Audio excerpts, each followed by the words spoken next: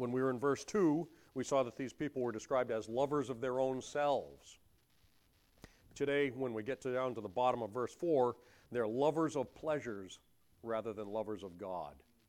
This whole list is encapsulated by misplaced love, misdirected love. And this list comes rapid fire. Paul's boom, ba-boom, ba-boom, ba-boom, listing off these things. He's describing to Timothy the sort of people who are going to be around in the last days. And these characteristics shouldn't come as any kind of surprise to Timothy or to you and me either. You and I shouldn't be surprised by any of these things. In fact, we can see a lot of these traits in the world right now, can't we? We've already looked at 8 of these traits already. We saw them in verse 2. Well, verse 3, there's 19, by the way, if you were counting them all up. There's 19 of them. We've looked at 8 already, so how many more do we have to do today? Another 11, right? Well, verse 3 gives us 6 right off the bat. And we're going to jump right into the thought. Man, I keep looking over to chapter 2. There's something wrong with that. It says that they're without natural affection. Now, this is one Greek word here. Astorgos. Astorgos. We're continuing our Greek lesson. We know that when we put an A in, it means a negative of something or without something. So, without storgos, without storge. Storge is that natural love that we share as fellow human beings. My natural compassion for you as another human being. These people are without that. They don't have that present. These people are hard-hearted. They're unfeeling, no regard for other people.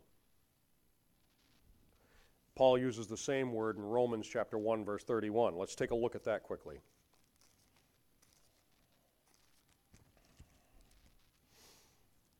It's another one of Paul's famous lists. Remember, I told you that one of these lists is in almost every single one of Paul's epistles. I said that last week.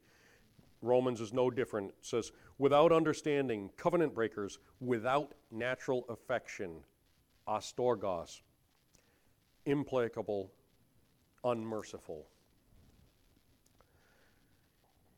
Let's think about that for a minute. Without natural affection, astorgos. Did you ever consider that to be without natural love is the very definition of godlessness? How can you say that, Brother Dan? Because God is love, right? God is love. So to be without love is the very definition of godlessness. The capacity that you and I have to love each other is part of the image of God. What I consider myself a theologian. What we theologians would call the imago Dei, that which makes us in the image of God. Part of that is our ability to love. No other creature can love. Only human beings can love. So when we deny that, when it's suppressed, or we replace it with its opposite, we are turning our back on our Creator, don't you see?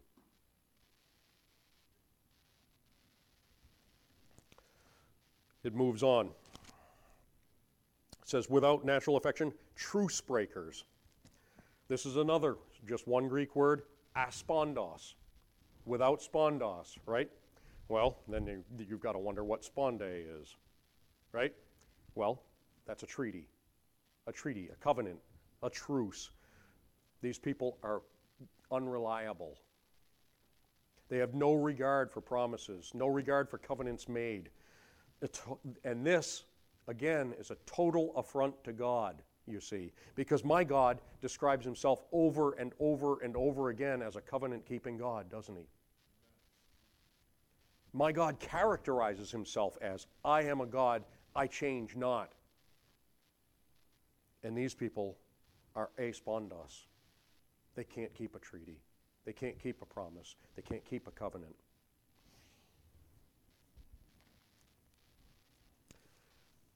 It goes on to say, they're false accusers. This is a Greek word you're probably familiar with. Diabolos, right? Diabolos. It's a diabolical, right? It's very closely related to the word that we saw last time in verse 2, which described blasphemers. You remember what blasphemers was? It was blasphemos. Very simple. This one's diabolos. It's a very related word. It's used to describe people who spread slander. Remember, blasphemos just meant any negative talk about somebody. Not necessarily blasphemy against God, but any negative comment that we make about another human being is blasphemos. This is diabolos, anybody who's spreading slander about somebody else. Now, I'm pretty sure that as Paul's writing this down, he would have been thinking about God's commandment in Leviticus chapter 19, verse 16, which says, "Thou shalt not go up and down as a talebearer among your people." See, to be a slanderer and an accuser is to act in the very nature of Satan himself. We can even see that with the word diabolos. Satan himself is described as the accuser of the brethren, right? So now, do you see the subtle shift that we've made? We've denied characteristics that God himself shares, that of love, that of being a covenant-bearing God. Now we've actually turned another corner. Not only are we denying God, now we're actually siding with the enemy. Diabolos. When you're a false accuser, you've actually sided with Satan. You've grounded the corner completely away from God. Now you're siding with Satan. There's a progression going on here. It says incontinent. It literally means that they've lost all control over themselves. All control. We as believers ought to be restrained, hadn't we? I mean, some people ought to be physically restrained, but we ought to be restrained in our minds. We ought to be controlled in every aspect of our lives. We ought to keep this, my passions, my desires, ought to be under control. I'm not saying they are, but they ought to be. In fact, let's skip over a page or two to Titus chapter 1, verse 8, where it's describing the aspects of a bishop. It says, "You should be a lover of hospitality, a lover of good men, sober, just, holy, temperate." Temperate. We're talking about being disciplined here.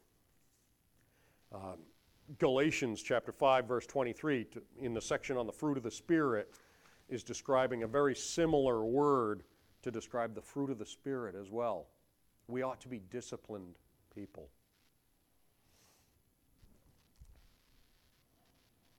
It says fierce. Now that's an odd one.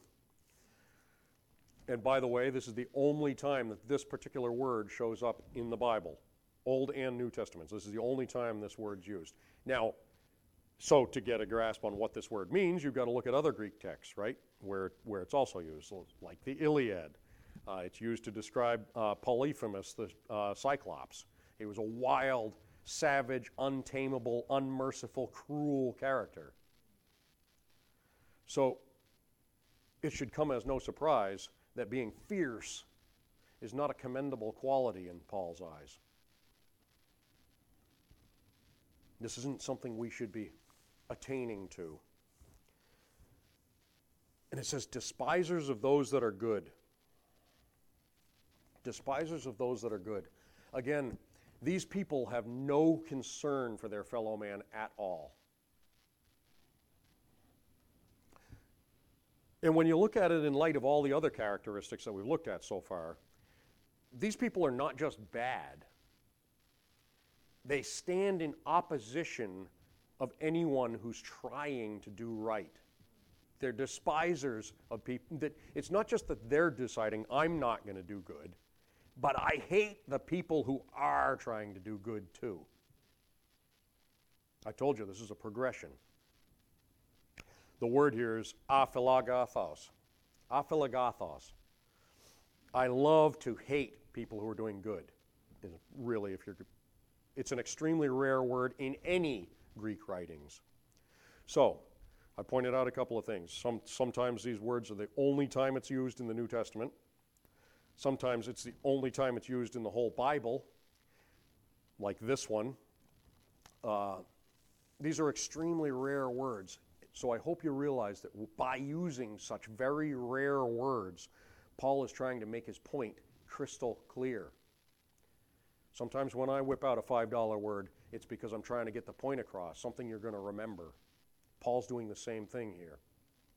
He's pulling out very odd words that even in his day would have been odd words to make this point clear.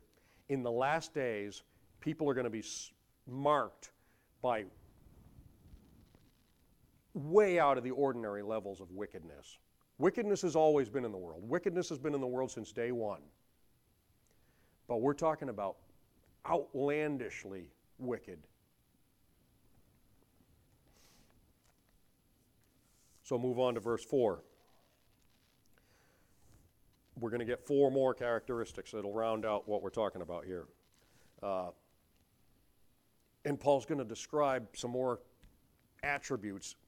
And if you think Paul's getting a little bit over the top on this as he goes down through, I mean, we've rattled off a whole bunch of them now. We got to remember that Jesus gave a very similar list. Actually, let's look at the list Jesus gave in Mark chapter 7. It's always good to see what Jesus had to say. Morning. Mark chapter 7, verse 21 down to 23. He's talking about the things that cometh out of a man that defileth a man. He says, for from within, out of the heart of man, proceed evil thoughts, adulteries, fornications, murders, thefts, covetousness, wickedness, deceit, lasciviousness, an evil eye, blasphemy, pride, foolishness. All these evil things come from within and defile the man. That's what Jesus had to say. Actually, compared to Jesus' list, Paul seems kind of restrained here. But he continues on. He says that they're going to be traitors. That's a Greek word, prodotes. Prodotes. It means a betrayer. So by using it in the form that he does, Greek descriptive adjectives have all kinds of different forms. By using the very form that he does, Paul's making this characteristic out to be a noun, not an adjective. Prodotes. So what significance is that? Making this out to be a noun instead of an adjective. By doing that, Paul is emphasizing that this treacherous quality, this betraying quality, is actually a part of their being, something that they are inseparable from. It identifies them. This word's only used 2 other places in the New Testament. And one describes Judas as the traitor, Luke chapter 6, verse 16, if you want to see it. And those people who were about to stone Stephen, Acts chapter 7, verse 52. That's the only other times that this word's used. The people who are stoning Stephen and Judas betraying Christ. This is very serious. It's not just minor treason, if you can do such a thing as that. And you don't notice it in the King James, but the very next word is a very similar sounding word. The one we just looked at is prodotes. This word heady is propetes. Propetes. It describes a behavior that's reckless and hasty. Did you know that a Christian is never supposed to be rash or reckless? We're called on over and over and over again throughout Scriptures to consider our ways. Consider our ways. Sometimes if we just slow down and think about it for a minute, we may not rush in and make a mistake. What's that? Yeah, that's right.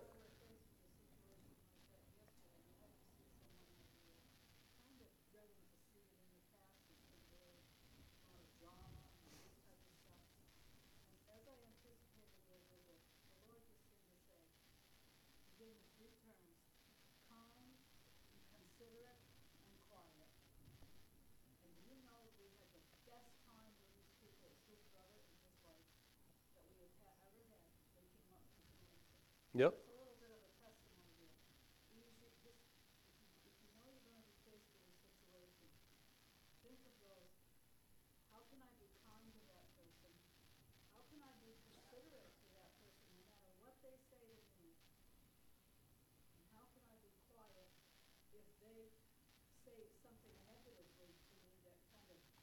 gets me the wrong way. Yep.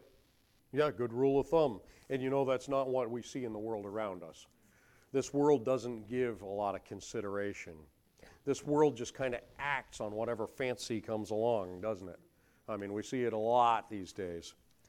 I mean, we got everybody that so easily triggered and so easily offended and so easily put out by things. We need to stop and consider things. And Paul goes on, he says that these people are high-minded. The only other places this is used is 1 Timothy chapter 3 and verse 6. Let's look at it. 1 Timothy 3 and 6.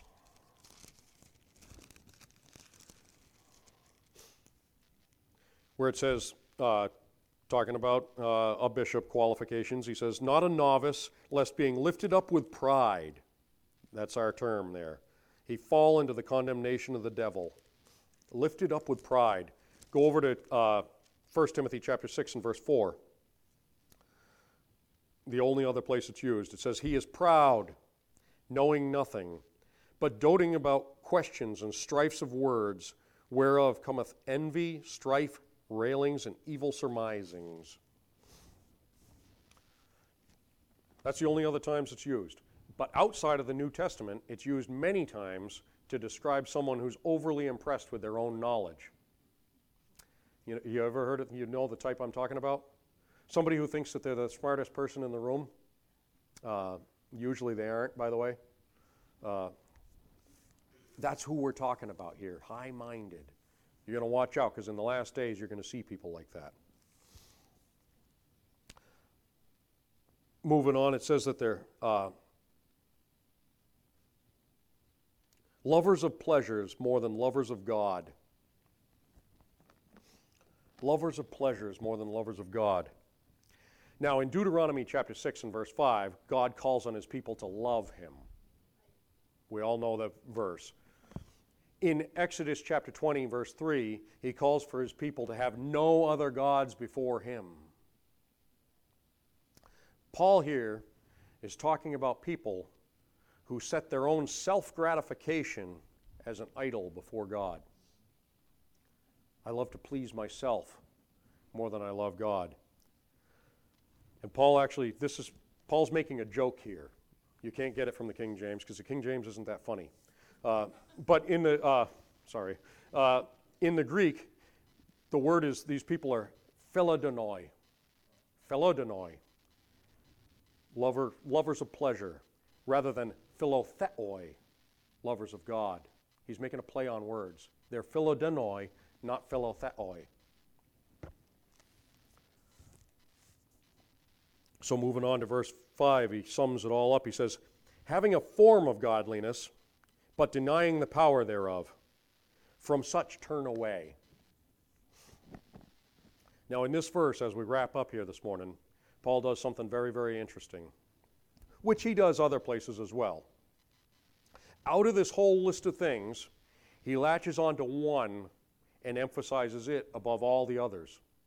In this particular case, he focuses on how these people may have an external appearance of being godly, but they don't have its true essence, you see.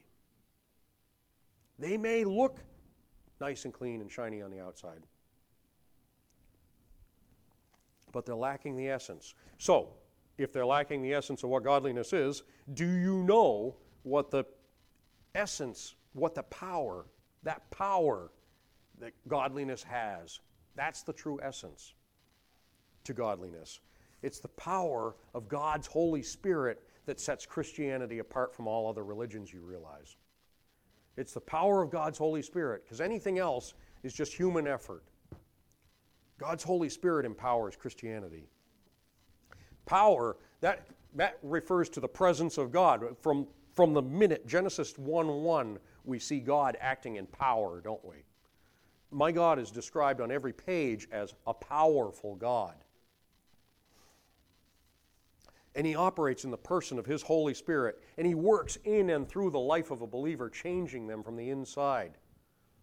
Jesus promised that. Just Jesus' last words as he's leaving this planet Acts chapter 1, verse 8. He promises, let's look at it. If it's Jesus' last words, they bear remembering. Acts chapter 1, verse 8. Jesus says, "But ye shall receive power after that the Holy Ghost is come upon you. And ye shall be my witnesses unto me, both in Jerusalem and in all Judea and in Samaria, unto the uttermost part of the earth." How are you going to be able to do that? Because you're going to receive power.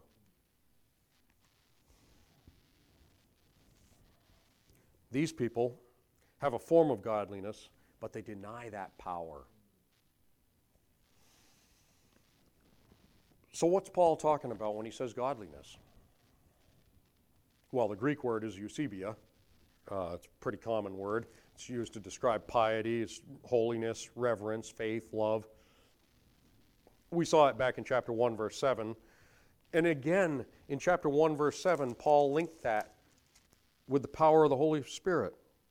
He says, "For God hath not given us the spirit of fear, but of power, and of love, and of a sound mind." And then in verse 1:8, the very next verse, he says, "Be not thou therefore ashamed of the testimony of our Lord, nor of me as prisoner, but be thou partaker of the afflictions of the gospel according to the power of God." Right at the kickoff of this book, he's emphasizing it with power. This power of God enables the perseverance through the suffering. You're going to see suffering, Timothy. We're about to look at the persecutions that Timothy can be expecting to see. In fact, that's one of the next things we're going to be looking at. The people who characterize the last days may claim to know God, but their lives are devoid of the work of the Holy Spirit. When the Holy Spirit is present in your life will be marked by holiness, it will be marked by perseverance, and it will be marked by effective ministry. You can't help it because the Holy Spirit cannot do anything that is powerless. When you don't see those things present in someone's life, or God forbid in your own life, then you should turn away from such a one. That's what Paul's saying here. Having a form of godliness, but denying the power thereof, from such turn away. Avoid them at all costs, is what that literally means. Because those sort of charlatans and those sort of powerless people will do nothing to bring you up. They can only drag you down in your Christian walk. From such, turn away. Don't argue with them. Don't fight them. Don't debate them. From such, turn away. That's all I've got. You mind if I close in a word of prayer?